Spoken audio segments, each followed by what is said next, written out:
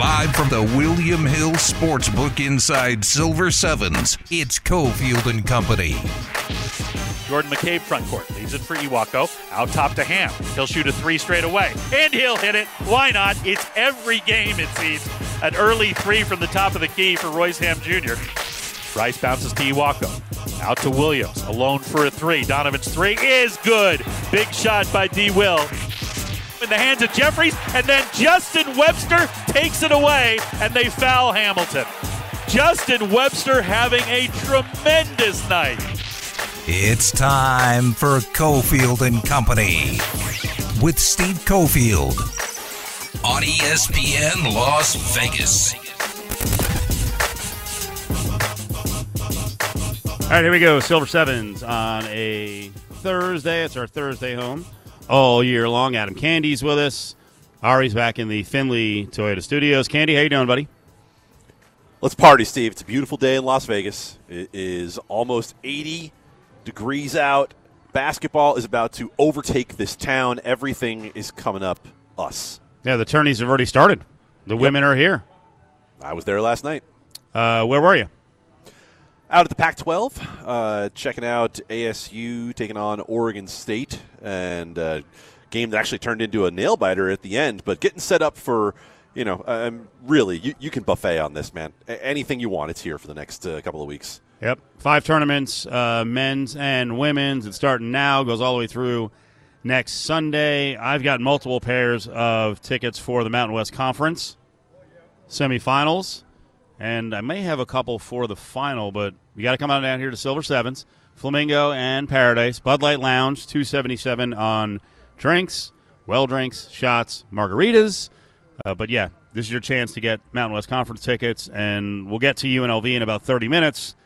And based on last night and based on times of late with the Rebels, they may actually make a run to the semifinals if they can lock up the 5 seed, avoid that Wednesday play. So we got tickets down here. If you cannot come down, you can buy your own tickets at UNLVtickets.com. You've got all 11 men's and women's teams that are going to be competing over the course of 7 days. The women's tournament starts up in it seems like a few seconds, and maybe later on we'll get into UNLV Lady Rebels. But 20 games overall, auto bids on both sides for the men's and the women's Mountain West Conference tournament over at the Thomas & Mack. UNLVtickets.com. All right, Ari, let's do it. It's Trending at 3, presented by Nova Home Loans. Call now at 877-700-NOVA. So, Candy, you come in on the heels of a week where we've been talking about the Vegas Golden Knights and their playoff hopes. And, I started out pretty much with everyone who's been on the show. Like, are we sure hey, we're going to get healthy? Hey, they're going to be right at the right time down the stretch for the playoffs? Are we sure they're going to be on the dance floor in the first place? No, we're not. And this is the first time in the 5-year history of this team that we've not known if they're going to make the playoffs. We knew from the jump in year one. We knew that this team was going to win the division. Here we are. And I don't know. I really don't. There's too much that has gone wrong consistently. Back to the goaltending, which has not been consistent at any point this year. And the fact that you can't just plug Jack Eichel in for Mark Stone and say everything is going to work out. Now, do I think this team is good enough to make the playoffs? Yeah, I do, and they should. But are they going to? I don't know. I just hope everyone can appreciate that we're talking about an expansion franchise in its 5th year, and for the first time in 5 years, we're talking about that they might not make the playoffs, even though it's still a betting favorite that they will. That is a hell of an accomplishment for the franchise overall. So are you suggesting that fans who are kind of hard-charging, who will flip out if the Knights don't make the playoffs, that they need to dial it down, relax? They need a little punch of karma, right? RELAX, Aaron Rodgers style. I think that you need to appreciate the success this team has had. Multiple Western Conference finals, a Stanley Cup final, and the only reason that they are where they are right now is because the injuries have been so consistent and so taxing that they can't get a consistent lineup going for any good portion of this year.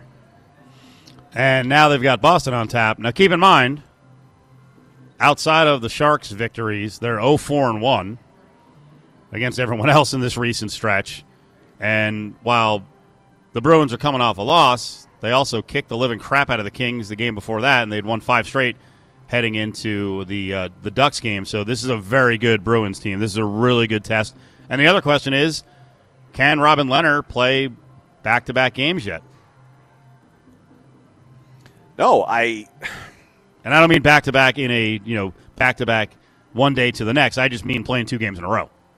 No, I know what you mean. And it's less about the health of Robin Lehner and more about the fact that we go back to talking about where this team was last year with $12 million of goaltender, with Marc-Andre Fleury playing at a Vezina level, with Robin Lehner as a capable number 2. You bet everything on Robin Lehner. And that's why goaltending was the very first thing I brought up, Cofield. Because Robin Lehner, for the bulk of this season, has not been great. And you can't count on goaltending in the NHL to be great from one year to the next.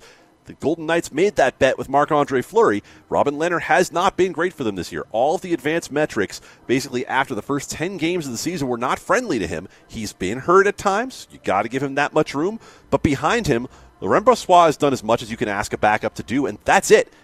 That's it. And the Golden Knights might or might not have the cap flexibility in the next 12 days with the trade deadline approaching to do something about it.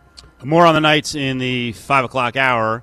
The brass from the Raiders is in Indianapolis around the Combine, which means availability. And really, it's the first availability since the introduction, so there's a lot of questions to be asked. There's a lot of moving parts on the Raiders, contracts that need to be extended, deals that need to be made, free agent goals, draft goals.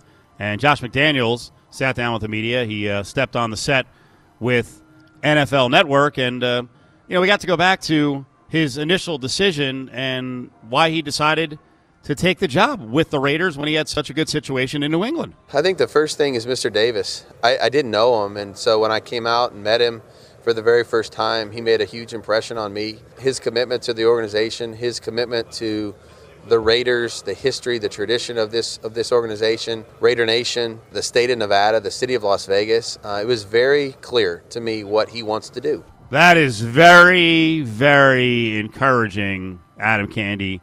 Did you hear what he said there in the middle? State of Nevada, pick something out. What do you like? What'd you like about it, Kofi? That was it. He said Nevada. Yeah? Yeah, I love that. I love that. Clearly, he's a man who's been coached up well. And God, do I just love someone else talking about tradition and history. I love it.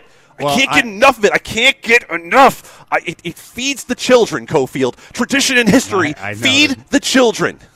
It drives you nuts because they haven't won recently in the tradition. Oh, is that it? Yeah. I mean, winning is part of it. Yes. Eventually. Winning is part of it eventually. Josh McDaniels comes from the franchise that has become synonymous with winning over 20 years. We don't have a history, a tradition of Steve Grogan. I don't need to hear about Irving Fryer. What I need to hear about is winning now, because that's what the Patriots did, and that's what the Raiders need to do.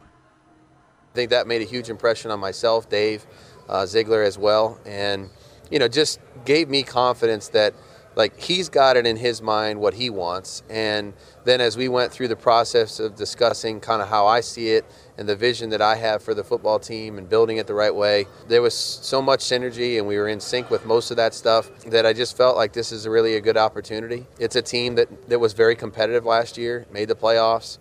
They have some really good football players on this team. Synergy. That's important, right? Not all organizations have synergy. So the question then for Josh McDaniels that comes back from that is, tell us more about what Mark Davis' philosophy is for building a team and an organization. Because we know that Mark Davis' ultimate goal was John Gruden. And we got John Gruden and Mike Mayock, and what we got was a trail of disappointing first-round draft picks and a team that underachieved throughout John Gruden's tenure here. When we saw John Gruden come into what we thought was a situation where he was going to take and build from a team that had gone 12-4 2 years earlier, and instead he tore the whole thing down. So Josh McDaniels can tell us on one hand there are a lot of good football players here, but is that the vision he has that goes along with Mark Davis, who signed off on John Gruden blowing up the franchise? To me, we got to know more about what Mark Davis' vision is, because all we know about it right now is that he loves him some short field goals. the facility itself is really impressive, very amazing. I mean, they didn't cut a corner, and then I was able to go to the stadium too. So there was so much that felt so right for me. I've been patient, try to hopefully have another opportunity to do it. Very fortunate that it's here in Las Vegas. I do like that McDaniels continually addresses that it's a second chance, because that is very much not Belichickian. Like, you can actually have a conversation with the guy where he's not all prickly. And that was kind of the worry from the Belichick tree. Are you going to get a Belichick-like attitude, acting like there's a ton of equity, and how dare you ask me about the past or question anything with personnel? So I like the way McDaniels has come out of the gates. And you know what? Since I'm the glass overflowing guy in the show, just always positive. And I'm the one who said the Raiders would go 10-7 and make the playoffs. There's a track record there. I do like the beginning of the bites that he took the job because of Mr. Davis. And then I like the final point that the facilities are awesome. That should encourage Raiders fans that they have what they need. There are no limitations because, Candy, in a lot of organizations, there are limitations, and they start with, one, the owner or the ownership group, and two, a lack of commitment in terms of facilities. And the Raiders have both of those. So that's a massive positive. And it also means if McDaniels was fired up to come here and Dave Ziegler, then you still have an edge on a lot of clubs as far as getting free agents. History and tradition, Cofield. Like you just said, your history and tradition of being a glass overflowing guy. The Raiders' history and tradition of winning a long, long time ago. We should just rename this AC and the Sunshine Man, right? Enjoy Bud Light, Budweiser, and Michelob Ultra for just 77 cents during all NFL games at the William Hill Racing Sportsbook inside Silver Sevens Hotel and Casino. Traffic. Hanging at the William Hill Sportsbook inside Silver Sevens, it's Cofield and Company.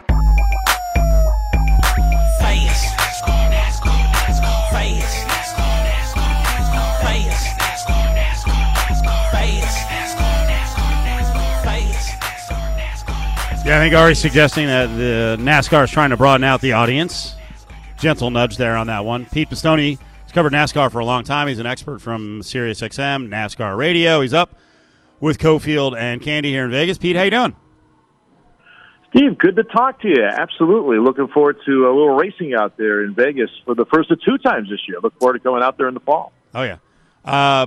Well, great race weekend. It's been turned into a pretty good tradition here. We got 3 races in 3 days. Today is the hauler parade down the Strip, which I don't know, Pete. Is it kind of unique? Do they do these hauler parades in other towns? And I would venture to say maybe not as iconic a location as the Las Vegas Strip, though.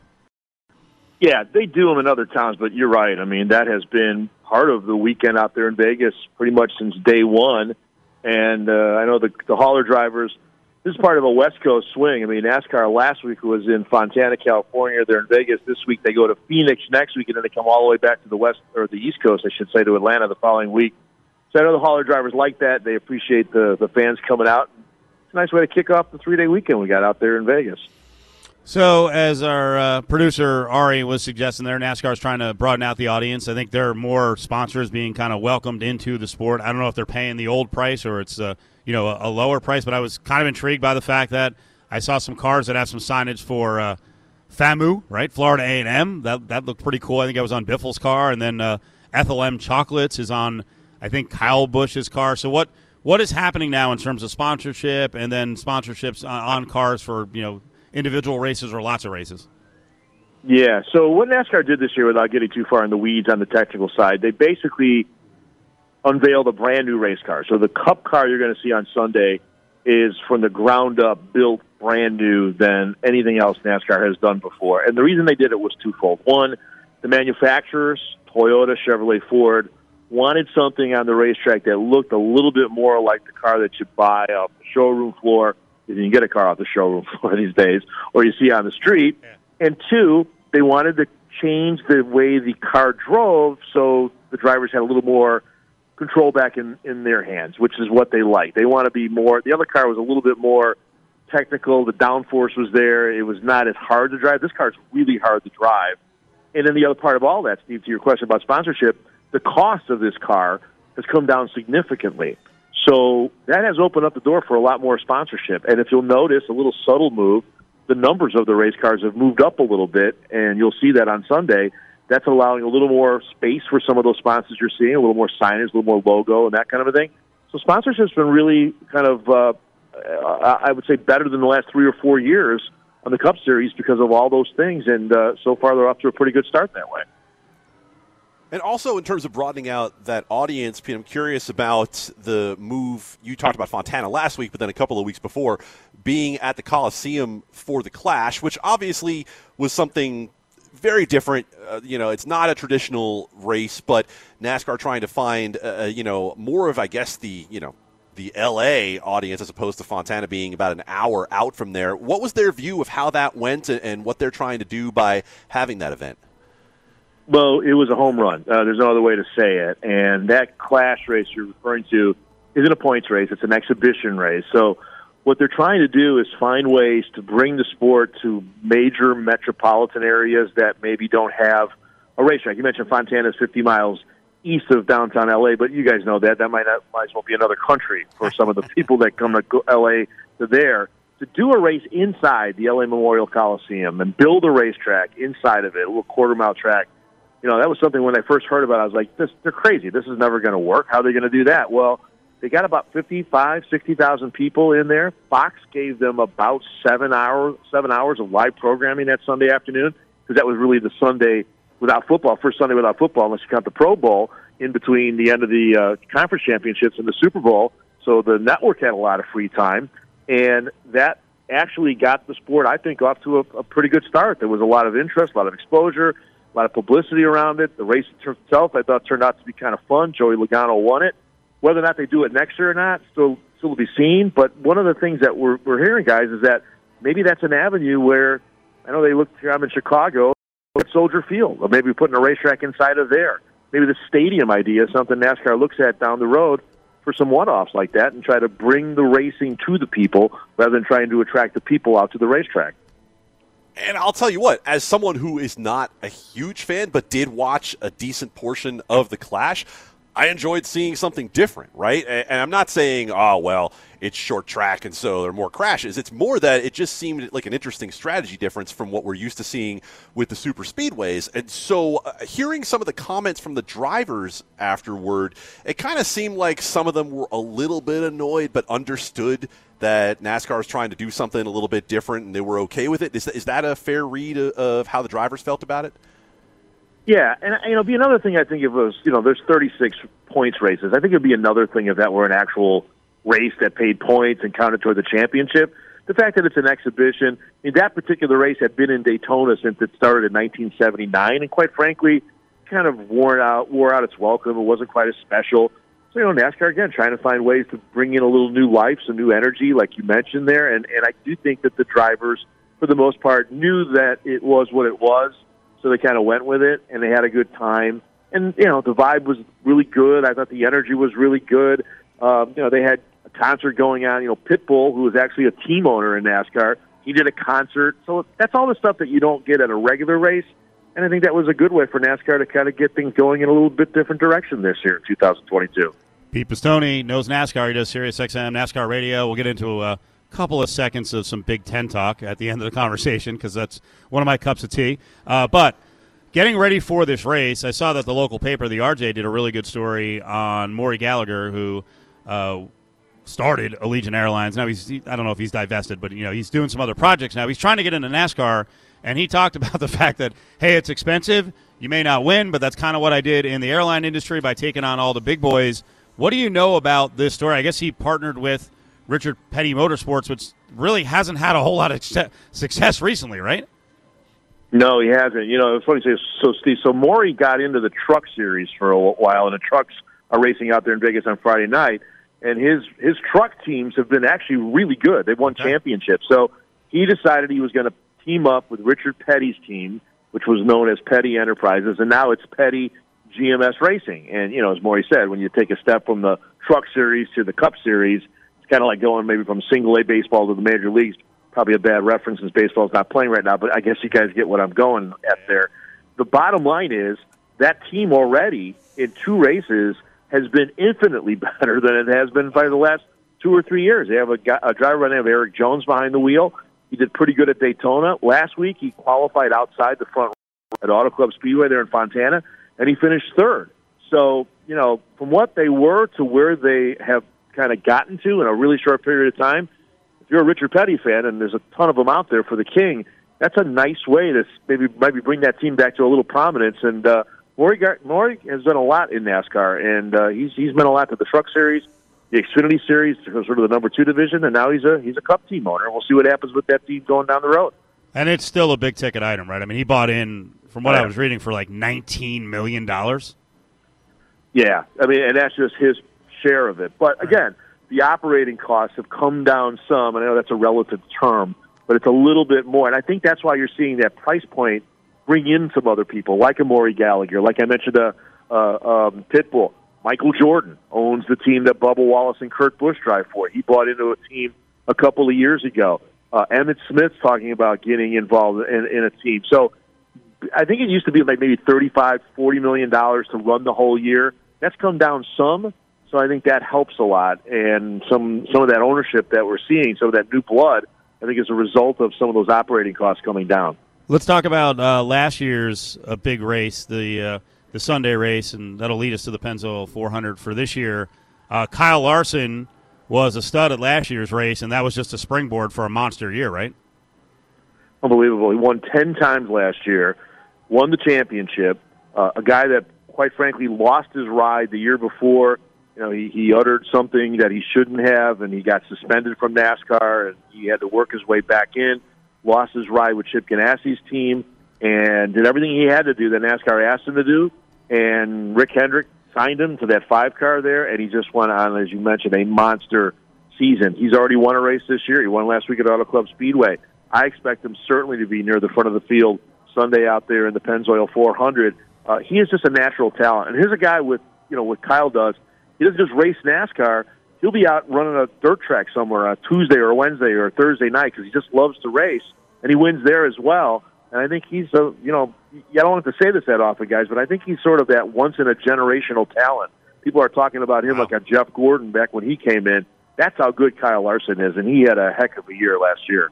What kind of race do we expect? I know last year he led for like 103 laps, but there was a ton of lead changes throughout, like 27 lead changes, 12 drivers had a share of the lead. So do we expect the same sort of race? I think, Steve, what I saw last week at Auto Club Speedway is what I'm looking for this week at Las Vegas Motor Speedway, and that is back to what I said about this car. These drivers don't feel real comfortable in that race car right now. We saw guys at the front of the field last week that we're not used to seeing there, which I think fans like that a lot. I think you're going to see some spins and some caution flags, unfortunately. That's a part of racing because this car is so hard to handle. That track in Vegas is a little on the bumpy side, so I think that's another thing that kind of puts these drivers a little bit on edge. So I think this is going to be one of those races where, maybe someone will hit on it in terms of getting the car set up right early on. I think it's going to be a pretty competitive race. End of the day, Kyle Larson, Joey Logano, who won this race a year ago, those are the guys that are going to probably work their way to the front, but I'm looking for a pretty interesting race. It's 400 miles. These guys love that racetrack out there. I can tell you that for sure. He lets them go 2 or 3 wide sometimes. So it should be a pretty competitive afternoon, I think, there Sunday.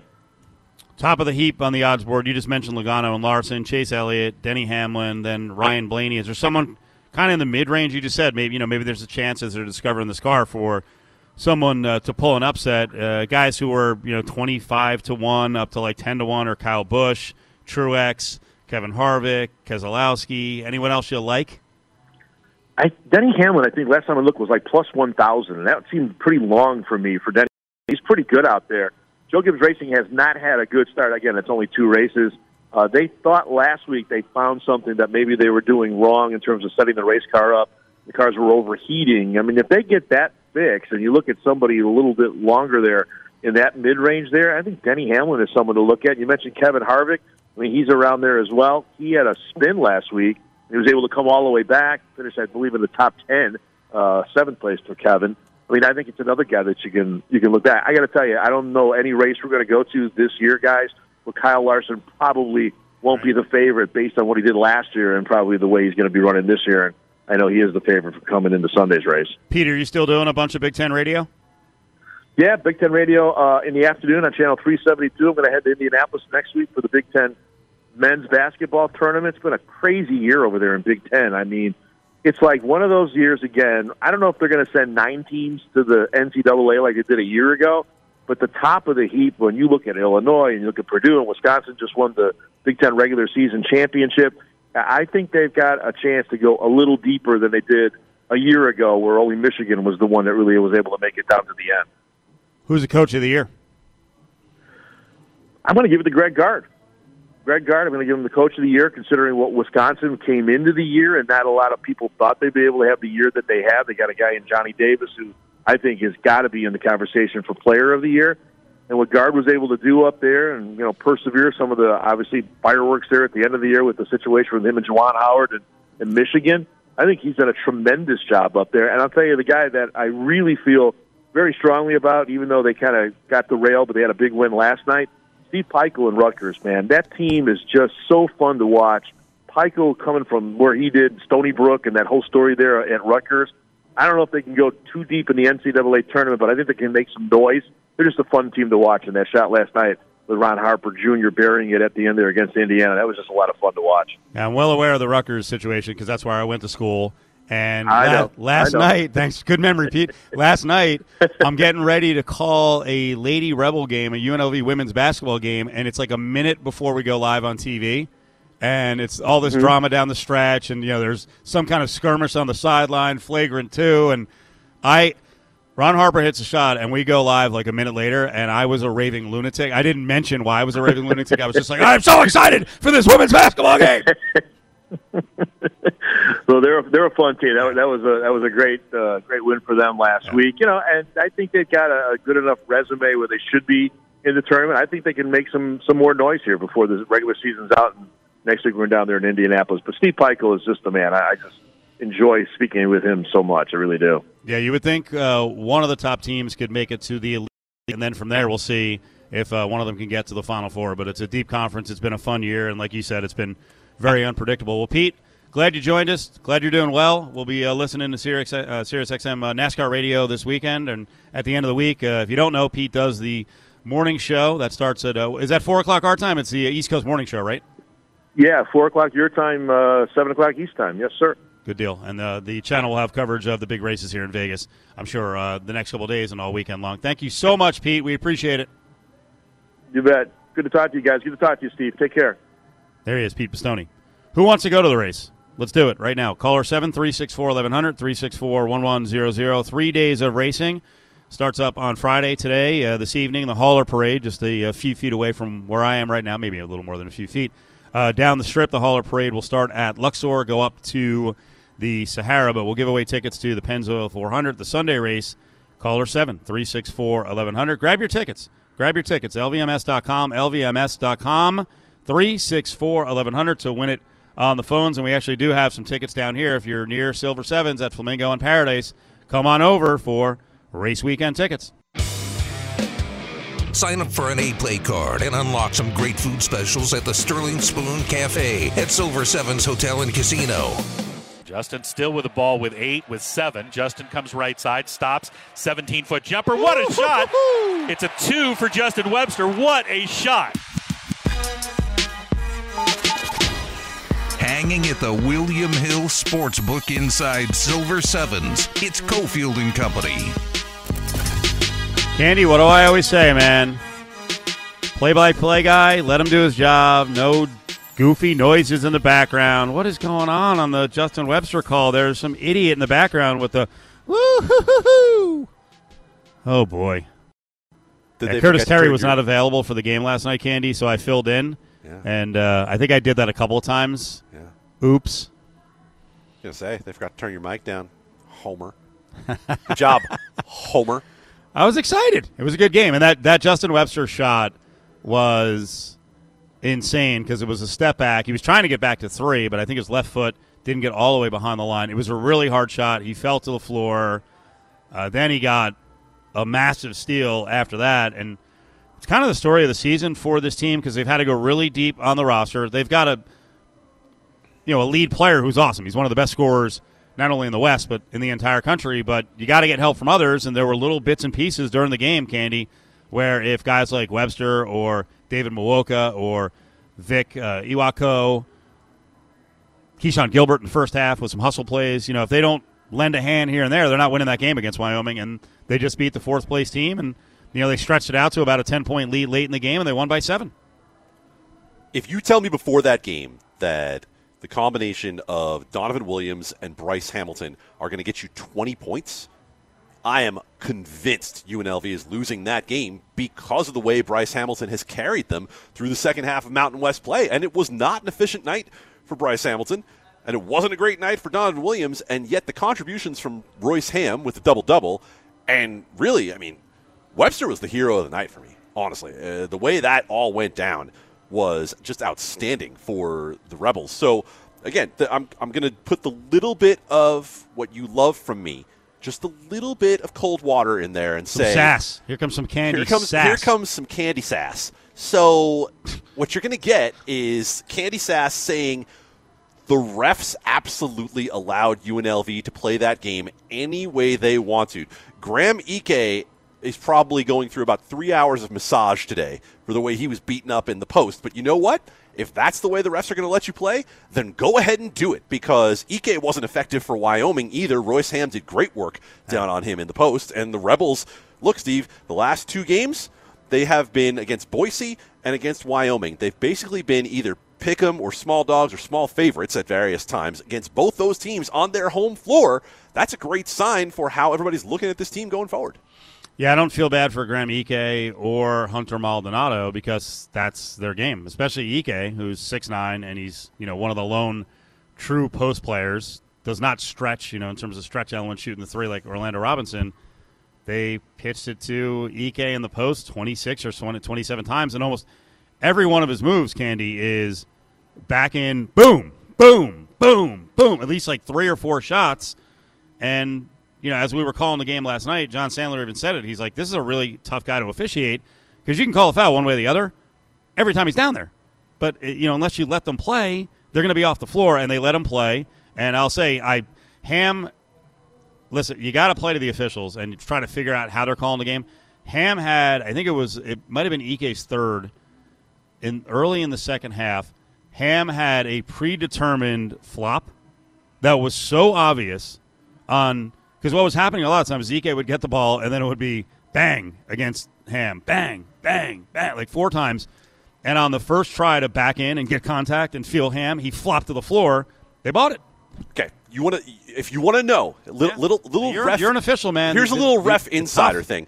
Watch the way Royce Ham got up. He got up and immediately went to the bench and immediately was high-fiving his coaches. Yeah. That was in the scout. They knew exactly what they were doing.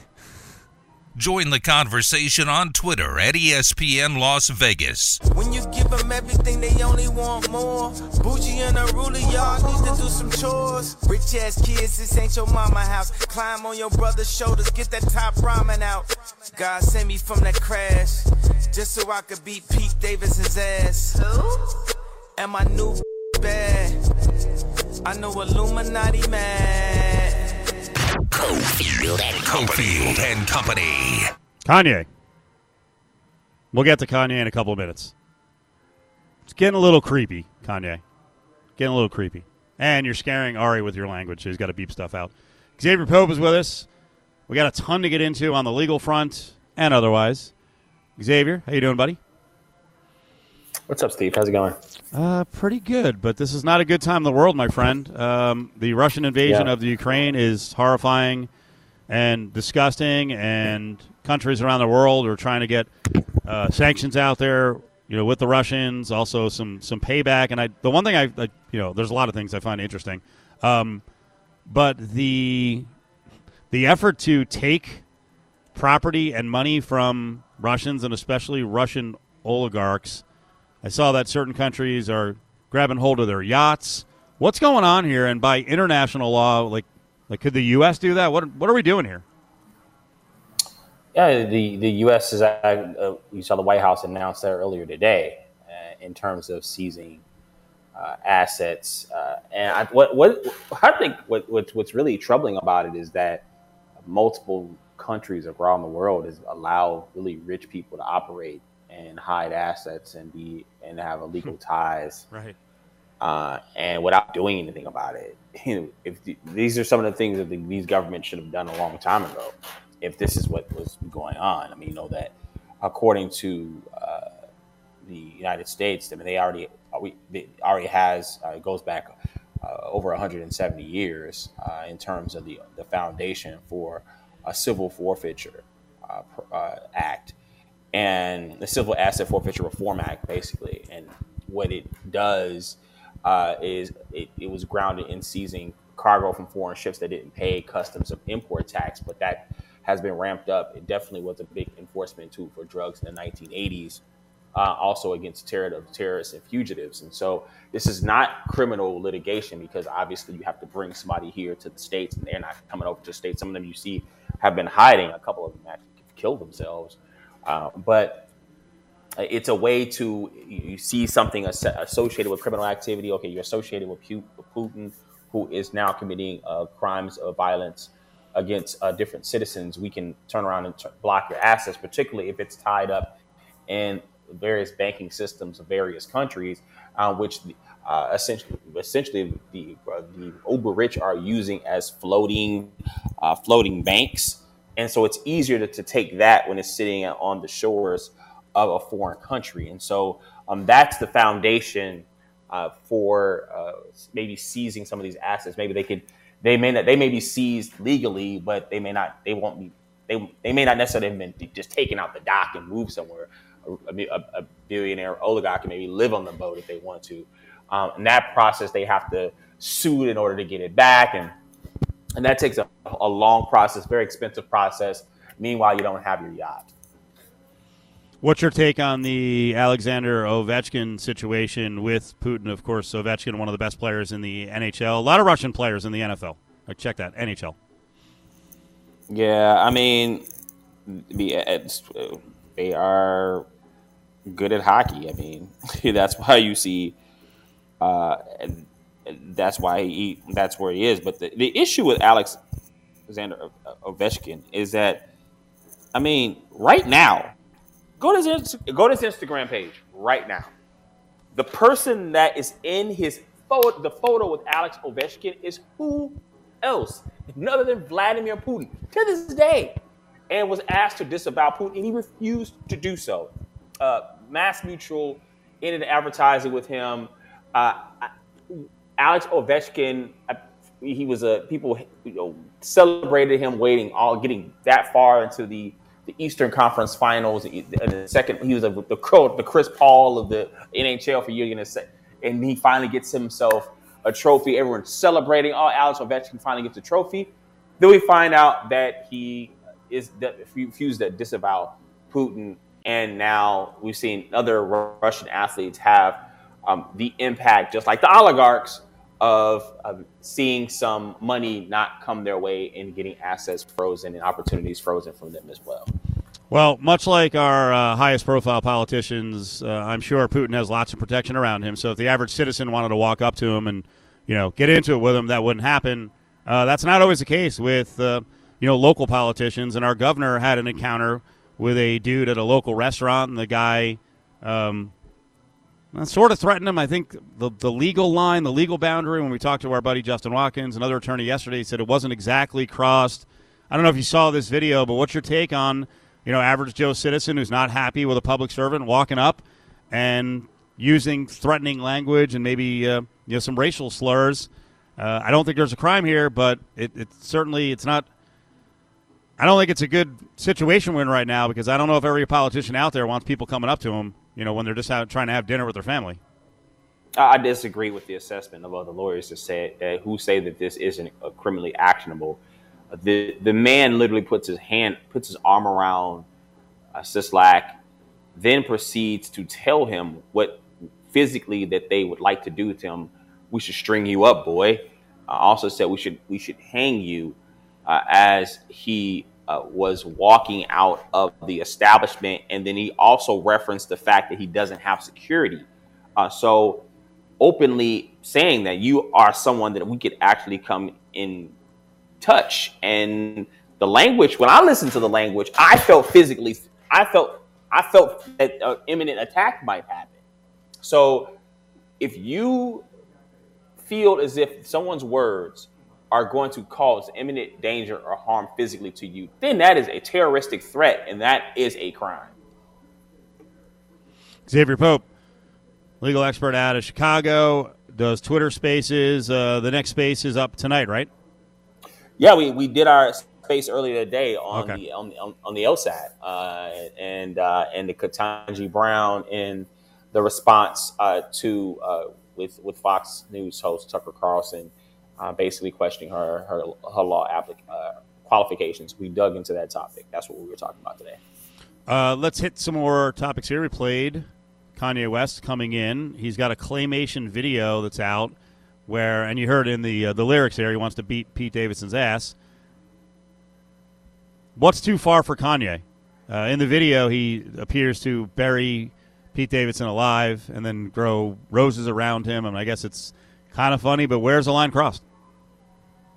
Yeah, I think it's a challenging one because we know that Kanye West is a brilliant artist, and how he presents himself, how he presents his live shows, some of the different things he does in his live shows, and it's clay. And unlike the previous piece we talked about, there isn't an imminent threat to Pete Davidson physically there in his presence. He talked about beating Pete Davidson's ass, and the reference was in the past tense as if it already happened. So it's basically stylized violence. So legally, it's not actionable. Is it creepy? I think it's a bit much now that Kim Kardashian has determined to be legally single, and Kanye West is now his second girlfriend. Since then, he put a post with a new girlfriend who looked a lot like Kim K, maybe Kim Y. Go ahead and call her that. And there's nothing wrong with having a type, by the way. People say he has a type. So what if he has a type? A lot of people have types. But it is getting a little creepy, and it just really is sad to see as this third episode of the documentary Yeezus humanized Kanye, in my opinion. I mean, it made me listen to a lot of his music again because it felt like I was getting the old Kanye. But the reality is the new Kanye is an unfangled mess of politics, of mental health issues that he's having, of confusion about his faith and how it's going to play out in his real life, and then the end of his marriage. I'll tell you, when I'm worked up and I'm kind of feeling out of sorts, I close the night out with a nice bowl of mint chocolate chip ice cream, and all is good. No. Listen, Steve. Don't do this. Mint and chocolate don't do this. Go together. It doesn't. It doesn't, do Steve. This. Mint and chocolate does not. They don't go together. Dude, it's like putting toothpaste in your chocolate. I mean, who wants to eat? You were a kid you snuck and ate toothpaste as a kid, didn't you, Steve? Just admit it. You ate toothpaste as a kid. I did not. But mint chocolate chip from a very young age was a staple for me. I love mint chocolate chip ice cream. And actually, I hearken back to my old days because I saw you ripping it the other day. It's like your new carrot cake. I saw you ripping it the other day. I went to get mint chocolate chip ice cream because I had some Reese's Pieces in the house, and it took me back to getting sundaes at this place in the Northeast called Friendly's. I was in heaven. And then you've got this whole campaign just slamming all of us who love mint chocolate chip ice cream. I don't get it. It turns out that a lot of people have some strong opinions about it, just like I do. And carrot cake, it is whatever reason people are. I just say anything about food on my timeline, the whole world wants to react to it. For whatever reason, right? We have people want to talk. We have weigh in A-list celebrities want to weigh in about my food takes. I think it's hilarious. But mint chocolate, but it's just like carrot cake. It is two concepts that don't go together. You don't put carrot and cake together. You don't put mint and chocolate together. These two things deserve to be completely separate from one another. I saw the mint chocolate chip gang came after you, just like the carrot cakers, as you were calling them. We got to close on this one. I just said, after a long day, little mint chocolate chip ice cream, I dial it down. I may have a rough day, but one thing I don't do, even though I say I don't like kids, I don't just start yelling at them. And I don't understand what was happening yesterday with Governor Ron DeSantis, as we call him, Riverboat Ron, just roll the dice with COVID. I mean, this guy, he is so married to the bit that yesterday I think he forgot he was talking to high school kids, and he starts snapping at the kids. He's like, take those masks off. They don't work. Why are we playing this COVID? Like, what are you doing? Why are you yelling at these kids, Gov? Yeah, we're living in a time, Steve, where people want to be the biggest jackass. We saw this earlier with the idiot that approached Sisolak. People are, and he did not. He was asked about the incident, whether he would apologize, and he said, "I would not apologize. I'm proud for what I did." And he turned that he's a grifter. We have a grifting society. We have a segment of the population that supports being the biggest jackass possible, and they are digging in their heels, and they want to do it more and more and more and more. They don't want to do it behind closed doors anymore. They want to be open with it. They want to run governments with it. They want to run society with it. This is idiocracy, man. And one of the main components of it, and the main proponents of it, is freaking Ron DeSantis yelling at kids. And one kid's mom was interviewed, and she says, "Hey, I told my kid to keep on a mask."